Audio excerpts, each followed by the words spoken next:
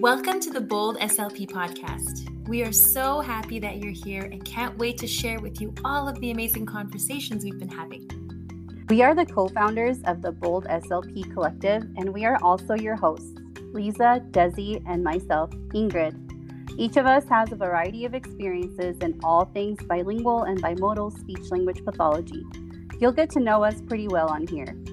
We started this podcast to share our lived experiences, but also because we want to bring advocacy and cultural humility to the forefront of every speech therapy conversation. We hope that you'll join us each week, and we hope that you enjoy this episode.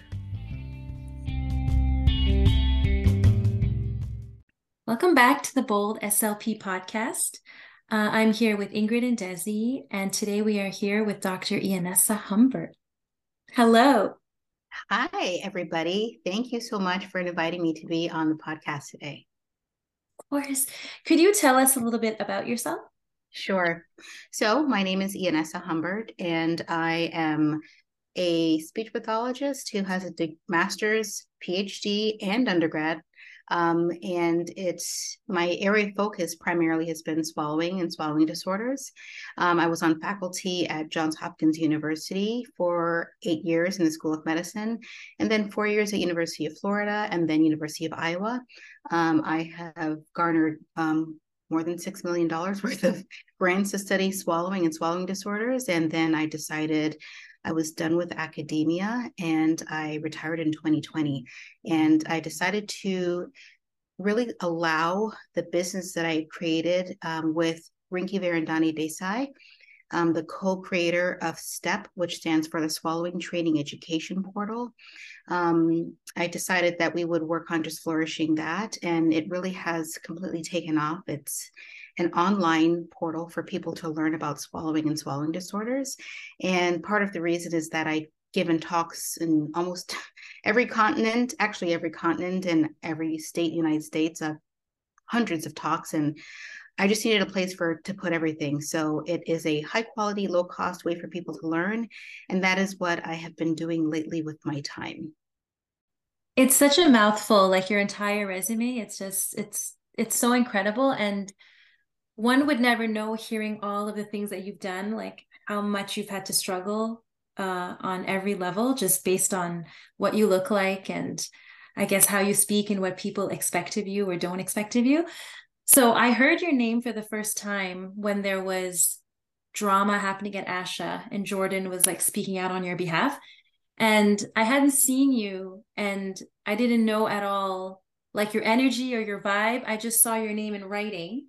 And I heard that, people were saying things about you and we have to all come together to defend this lady. And I was like, okay. And then you did a live and then I heard you speak like it hadn't affected you at all, what was said. And so how do you navigate that? Like, how do you remain so unbothered when people just start up nonsense?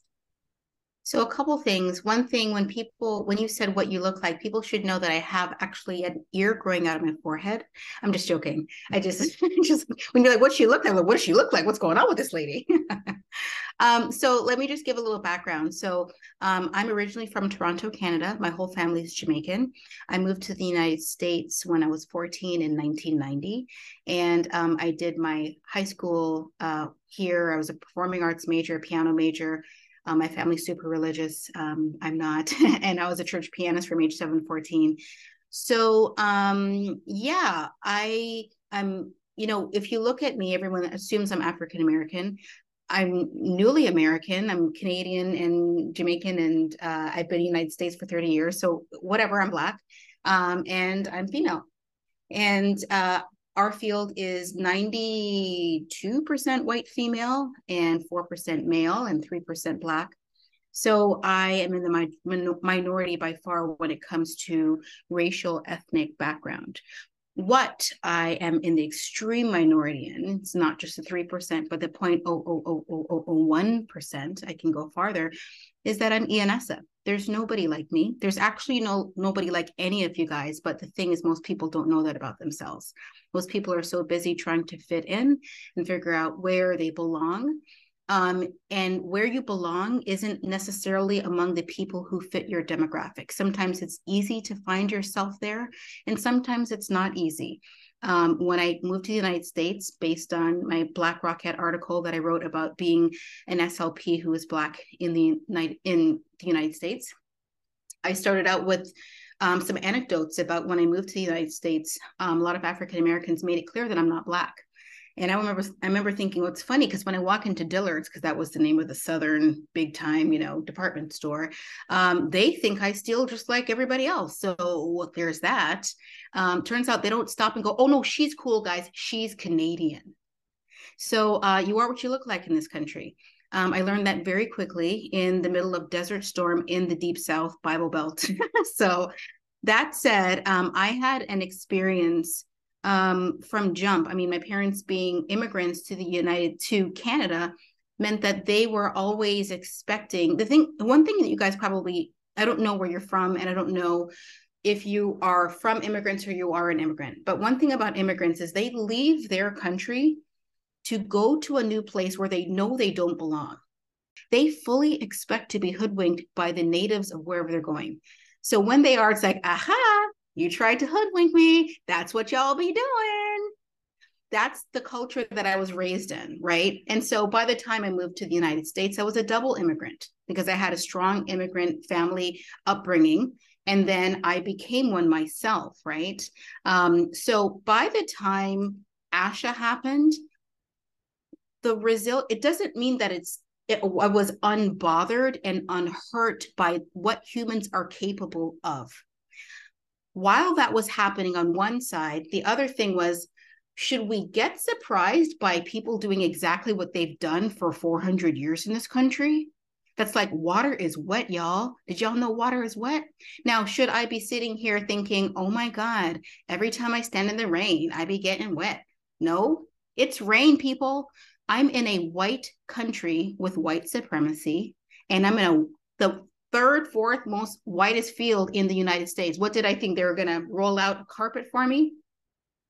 They never have. Why would they start now? I recognize that I'm a threat because I show up areas where they're not comfortable with their life. And instead of holding a mirror to themselves and saying, why does she make me so unnerved? They say, she makes me unnerved, go after her. And this is human behavior. It's not unique to white people. It's unique to humans. I just happen to recognize it in that group in particular because they continue to show me that that's what they were capable of. But I'm really curious about what your thoughts are on all the things that I said. I 100% agree with what you're saying. We all do come from immigrant backgrounds. And specifically, like for me, my family's Cuban, and we've lived in different states in the United States. My family currently lives in Miami, but I grew up in New Jersey. And even today, I was talking with a colleague of mine, and I was explaining that when I got to school, English was not my first language, and I was put in ESOL courses. And I just recently had a conversation with my mom where she didn't even know that I was enrolled in ESOL, that I was being taken out of class and put somewhere else to learn. And that was for 2 years. So it's really interesting that you're putting it into this perspective, because it is like my mom was like, okay. She came to visit me here, and I mean, the comments that she got from one of my neighbors were like super fascinating. Yeah, this is a lady with an accent, like, okay. Like it's just really interesting when you just stand out for being who you are or coming from your background. And I think that at this point, we have not come far enough as a field, for sure. I mean, much less a society. We are still stuck in the mud. And we were just saying this with our previous guest. We are back in 2019. It's like nothing has happened. I was thinking of, my parents are also immigrants, not by choice. They came as refugees, but it's like they hid everything that you were saying about just like knowing about being hoodwinked and just like being aware of what your surroundings are. I was unaware. My parents thought if I like if we were in Canada and we were in the right schools and surrounded by white people, I would just kind of blend in. I don't know.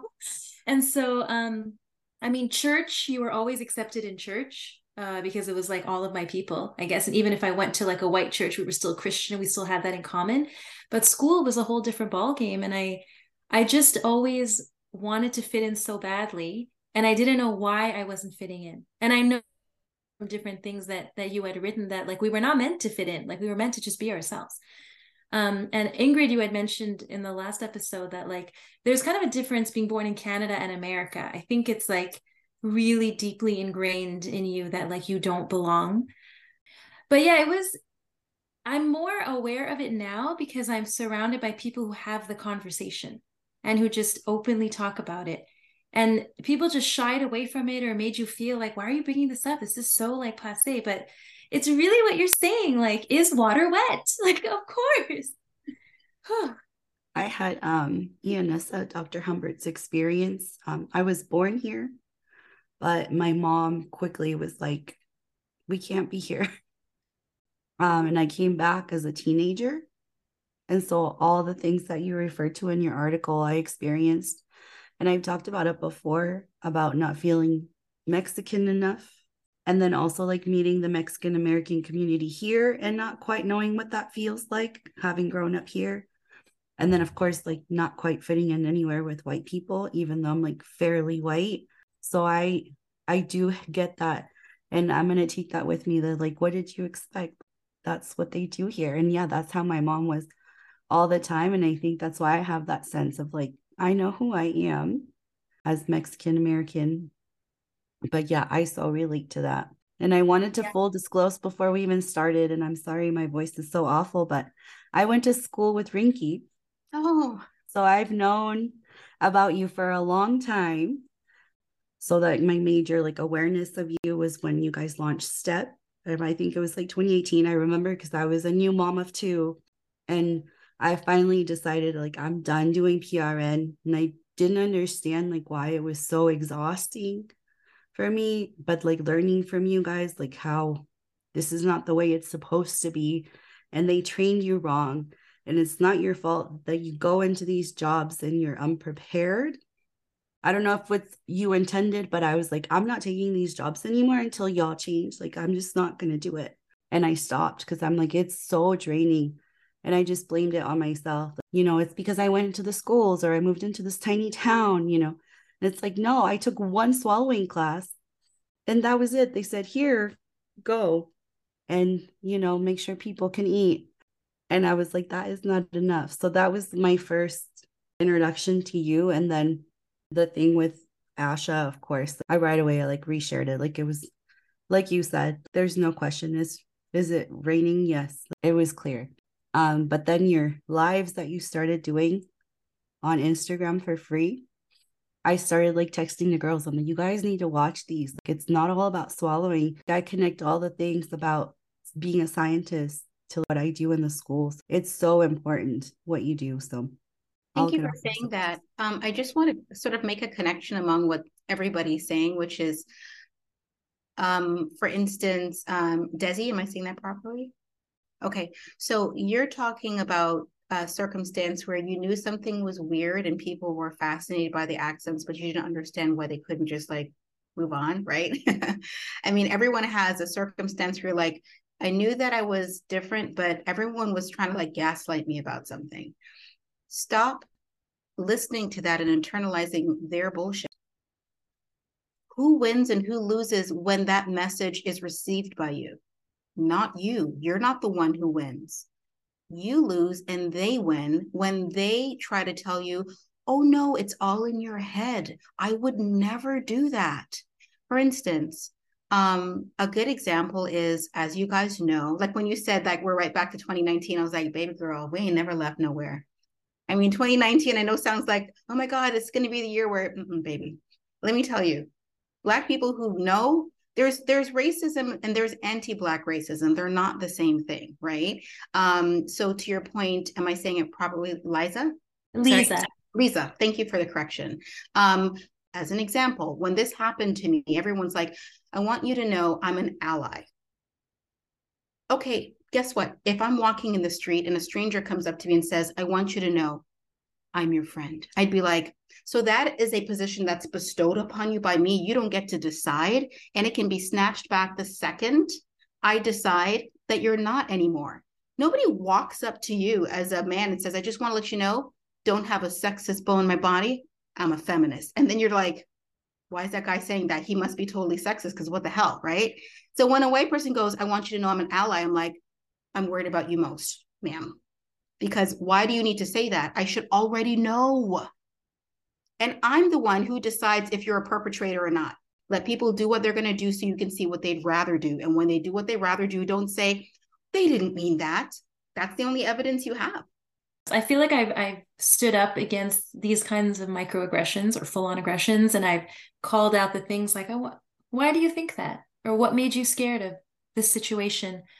So you're saying that you had some concern with, if you had, in a nutshell, how did you feel in these moments? Can you tell me? Yeah, so there was a time where I was realizing that I would say something and it'd be like, oh, that's just Lisa. And then a white lady would say the exact same thing, and everyone would be like, that's so brilliant. And I was like, wait, I know. And I just find that so funny. So your point is, your question is, I guess my question is, what did you do in the wake of those moments? What did you do? So I did not realize anything had happened until this white lady said the same thing as me. So when the microaggression took place, I didn't even notice it. I was like, yeah, I'm just being crazy. So I allowed myself to be gaslit. And then when I realized what was happening, my immediate reaction was I just cried. You are doing exactly the same thing that somebody else does who was born with less melanin. Therefore, your brain doesn't matter. That's the truth. Your capacity was overlooked because the coloring didn't match what they think it should be.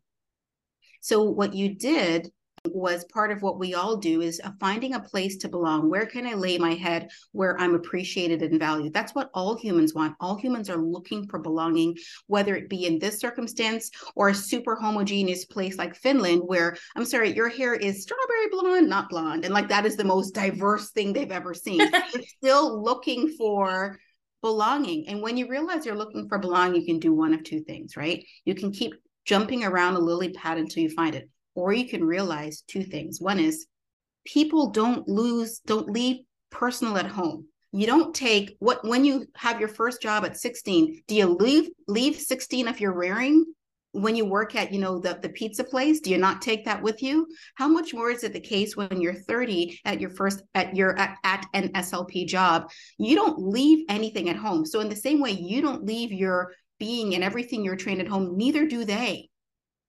So when they say, oh, it's not personal, everything is personal. Otherwise, egos would never mean that patients don't get the best care. And we know that's the case, right? That's one. And the other thing is, you can also create a space that you belong in. We know people have done this in the United States, at least. So look up Tulsa Greenwood neighborhood in 1921. This is a place where there was oil in abundance, and they had all kinds of people move there. They had Black people, white people, all kinds of people moved there. And there were a lot of Black millionaires and white millionaires. Of course, they weren't allowed to mix because white people didn't want any Black people around them. So the Black people had a thriving community with everything you would need: grocery stores, barbershops, banks, schools, churches, and sanctioned by the United States. White people were jealous. White millionaires were jealous of Black millionaires. So they went and bonded. And that's why right now stands and it was 1921, which is why there is now a brand new museum there in Greenwood, right at the heart of where this happened, sanctioned by the city so people don't forget what happened. Why am I saying this? I'm saying this because they had far worse circumstances and they built a whole community. We have policy on our side. We can create our own thing. We don't have to wait for the system to catch up to us. They're never going to value us. They've never valued us this whole time. Why is tomorrow going to be the day that they're going to be like, you know what? SLPs matter. Why would they do that? It's not in their interest to do that. And you can say the same thing about any demographic that doesn't value you. Why is tomorrow going to be the day? Why are we spending all the time we spend trying to get a group of people who don't appreciate us to appreciate us? We could have already built our own thing. And the reason I'm saying this is because I'm a living example of it. I happened to build STEP on the side with everything going on in my life, not knowing it would be the thing that allowed me to leave an institution that did not want me to be there anymore. If I didn't have that, I'd be right there complaining about this horrible situation. I wouldn't have something else to go to. So the conversations, I love the conversations about how are you so resilient? It's because I had some means, people. I had ration. I had provisions. I was a pioneer and I had a whole city over there that I could move to. If you rely on the people who have shown you your whole life that they don't like you, they don't value you, and to your point, Lisa, they make you cry because they don't appreciate you, why are they going to change tomorrow? Why are they going to change next month or next year? They'd have to admit that there are people who do this. That is really hard to do. They're never going to admit it. They're only going to admit it when you go and you become successful and they say, you know what? I always liked you. You were always, oh, really? That was you demonstrating you like me? Enjoyed it.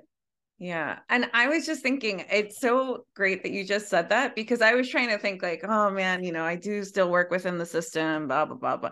And then I was like, wait, but I have my own version of STEP here with these ladies. And it's been really amazing to have an outlet where the three of us have connected so much. And it's wonderful to hear that from you.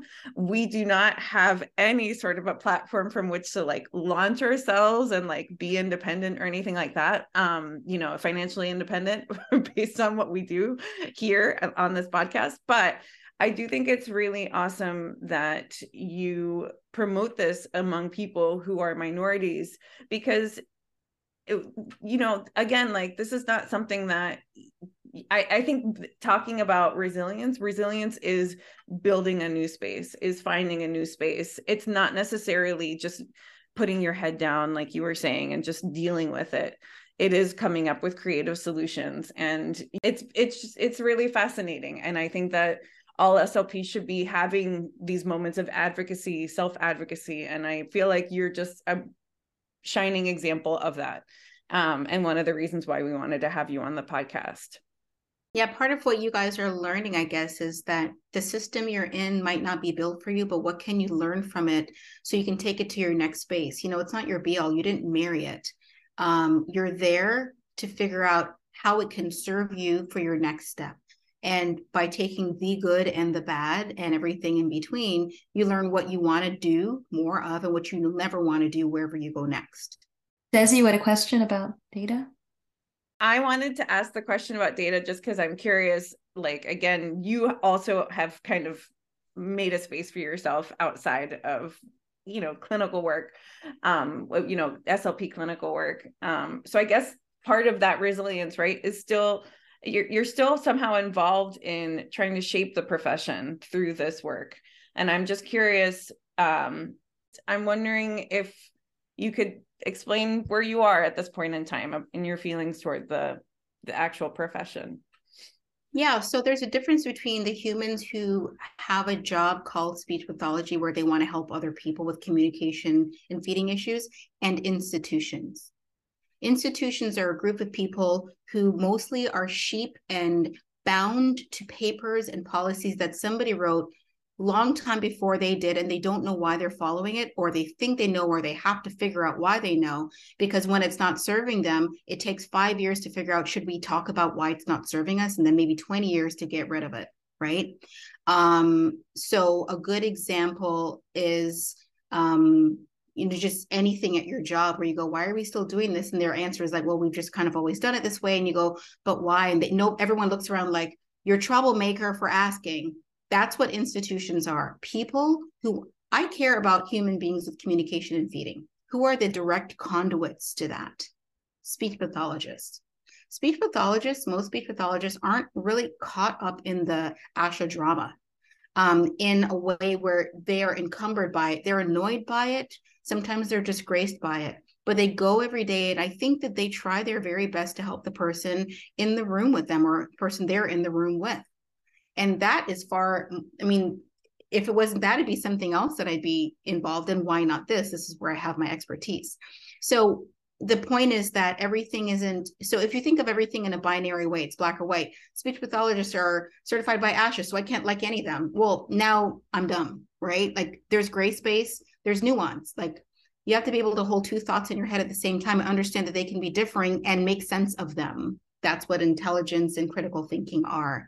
So my interest in people with feeding and swallowing disorders in particular require me to do what I can to elevate the primary service providers of these individuals. SDI, the SLP Data Initiative, is one where a group of people who have a genuine interest like mine to elevate the profession thought, instead of coming and saying, hey, SLPs, here's a solution for you, pay us this money or sign up to this thing or give us your time or give us your attention, all of which are resources that we don't necessarily deserve just because we said it. We thought, well, we have so many questions. We don't know what solutions are. We can sit here and assume that SLPs all hate their salary or all are stressed or all hate the diversity issue or think there's no collegiality. We could sit here and assume that, or we can ask them in the best way we can and allow them access to all the data, all the raw data, so they can understand who they are, so they can make their own solutions in their own microcosm. I believe that, a lot of politics are local. A lot of politics where you are and the rules and regs that you're dealing with, they're local too.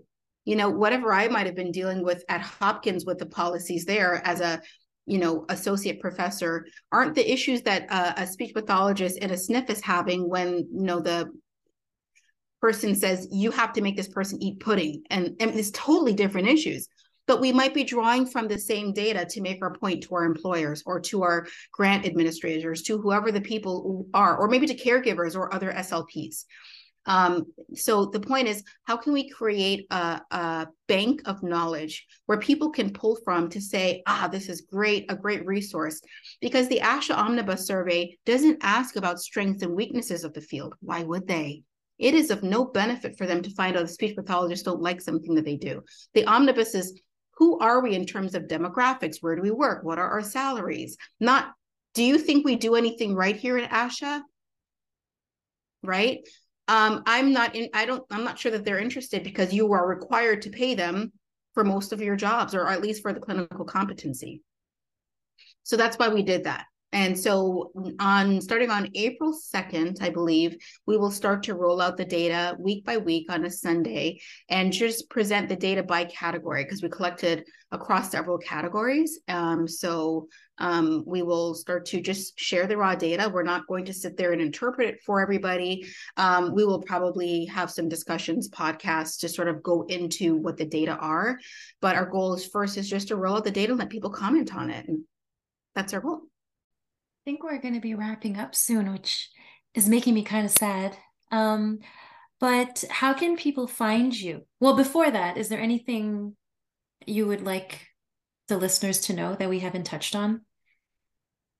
I think the most important thing that listeners need to know that we haven't touched on is that it's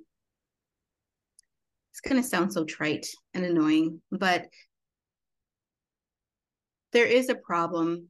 And it's, yes, we could say it's ASHA, we can say it's policy, we can say these things, but the only way to get stuff done is for you to get up and do it every day. That is the only way. Whatever it is you want to do. I know it's so easy. And yes, complaining as a group does matter. It does serve a purpose in terms of saying, do we agree on this problem? Do we agree on a solution? But at the end of that, you have to do something. And maybe it is something as simple as, how can I use my skills in a different domain? Or I could say, how can I improve this domain? So if you actually start doing something, whatever that is, that's a difference maker. If you feel downtrodden, indifferent, and like, I don't give a shit about anything, that's where you're going to stay. It's just the way of the world. It's not just for speech pathologists, it's for everything. It's for every goal you have in your life. And to the extent that you cannot see yourself as a victim. So one thing that I like about this group is we sort of have something that makes us different from whatever the majority is in our field, right? Bilingual, parents are immigrants, et cetera, whatever it is. But you guys probably all know that taking charge of whatever the issue is and saying, I could sit here and complain that the man, whoever the man is going to keep me down. But guess what? We are the man too, right? English as a second language, I don't know what that world is. I've always sounded like this. And even as a Black person in this country, I have a benefit for people thinking I sound white. I'm able-bodied. I don't know what it is to be in a wheelchair or be somebody who has to, who is legally blind. I have no clue. I have all my mental faculties. I came from a household with loving parents who wanted nothing more than to see me succeed. There's so many ways that I came out on top and was born on second base. For every way I was born not on first base, I was born on second base in other ways. Why don't I just leverage those things? Yes, acknowledge the things that are a problem in the system, but also leverage the things that you have, because literally everybody has something. I love that. Do something. Yeah. That kept echoing in my head too when I was just sitting there like, this is not going to be my life. I'm not going to sit here and dwell on this forever, and it's not going to be my life. So before you tell us where we can find you, or contact you in any way, if we have more questions, do you have any conferences or workshops or anything coming up? Yeah, so we have a meeting called Swallow Physiology Masterclass Tier 3. The first two, Tiers 1 and 2, were online courses that I created. And Tier 3 is an in-person course that will be at in Washington, D.C. on June 3rd and 4th. And the goal is, it's really not so much about swallowing, it's more about human behavior and interacting as a clinician with swallowing. So what we can complain about, oh, they won't let me have video fluoroscopy or x-ray. Oh, they make me sit in a dining room and watch people eat. Or you can figure out why you're doing it. We can talk about that. We can talk about why you don't want to go against the grain. How come you've been doing it for 5 years and complaining about it? We can talk about all those things, because at the end of the day, you can know your anatomy and physiology. You can know all the rules and regs, and you can still not be able to enact the best possible care because of the constraints of the clinical circumstance you're in, right? And it's not just for swallowing. Think about how many times you're like, oh, I could help this patient or this client so much better if they wouldn't make me so-and-so, or if I had a whole hour instead of 30 minutes, or I didn't have to do group therapy. And the question is, how is our interaction with institutions brainwashing us from doing the right thing? Because guess what? You are part of the institution when you do what you're saying they're going to do. You can't be an American and be like, America, so annoying, right? Aren't you here voting? Aren't you here paying taxes? Aren't you here being an American?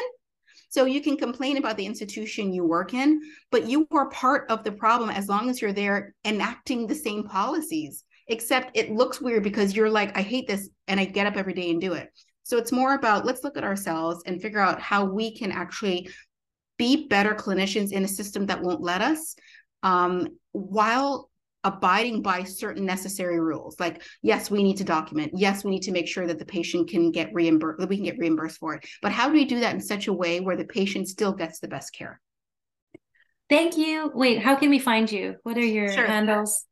So you can find me on Instagram. It's my first name and my last name, Ianessa Humbert. You can find me at iaNessaHumbert.com. And as it turns out, I'm going to be on TV on Saturday. So you can find me on Oprah Winfrey Network on Love and Marriage DC as a swallowologist, counseling a couple with particular sexual issues. So I'm in a number of different places, y'all. Oh, that's so fun. I'm going to have to find that. If you go to my page, you'll see the last post I have is actually the promo for the finale that's going to be on Saturday. I recorded it in November, but it airs when it airs. Oprah doesn't listen to me. She should. Well, this last part of the episode, and Lisa, you're welcome to introduce it if you want. I think I might have mentioned it, right? Our last word. Our last word. Yeah. All right. So your actual last word feels like my last word, but do something. Mm-hmm. Do something. Yeah. And I'm going to piggyback off of that, because when you said make your own solution, that ownership of it, I liked that. And I will be taking that away from our conversation today. I'm glad you're all breaking the rules and not just picking one word, because I wrote down really big words. Stop internalizing that bullshit. And I underlined it. And I'm going to print it somewhere. That's my last word for today. May I end with the quote that I said before? Let people do what they're going to do so you can see what they'd rather do. I wrote that one down too. Oh, wait, I have one more. This is my favorite one for 2023. And it is, Letting people be wrong about you or circumstance while keeping your peace and focus is a misunderstood power move. I have so many notes to take after this. I know. I like have it all written down. I'm like 2019, we never went anywhere. I have it all written down. Thank you Thank so you guys much. so much for having me. I really had a good time tonight.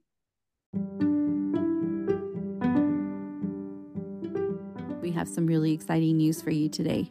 Our course is officially launching in June of 2023, just in a few short weeks. If you haven't heard, we've been working on a course, the three of us together here at the Bold SLP podcast, Lisa, Desi, and myself, Ingrid. We are very excited to share it with you this summer. We want to be in community with the SLPs, students, other professionals who sign up, and just really work at understanding the limitations of traditional evaluation methods, dig deeper into how to respectfully work with clients who come from different backgrounds than us, who don't share our lived experiences. So we're really going to focus our attention on solutions and strategies to prevent harm in bilingual and multicultural evaluations. And we hope to see you there.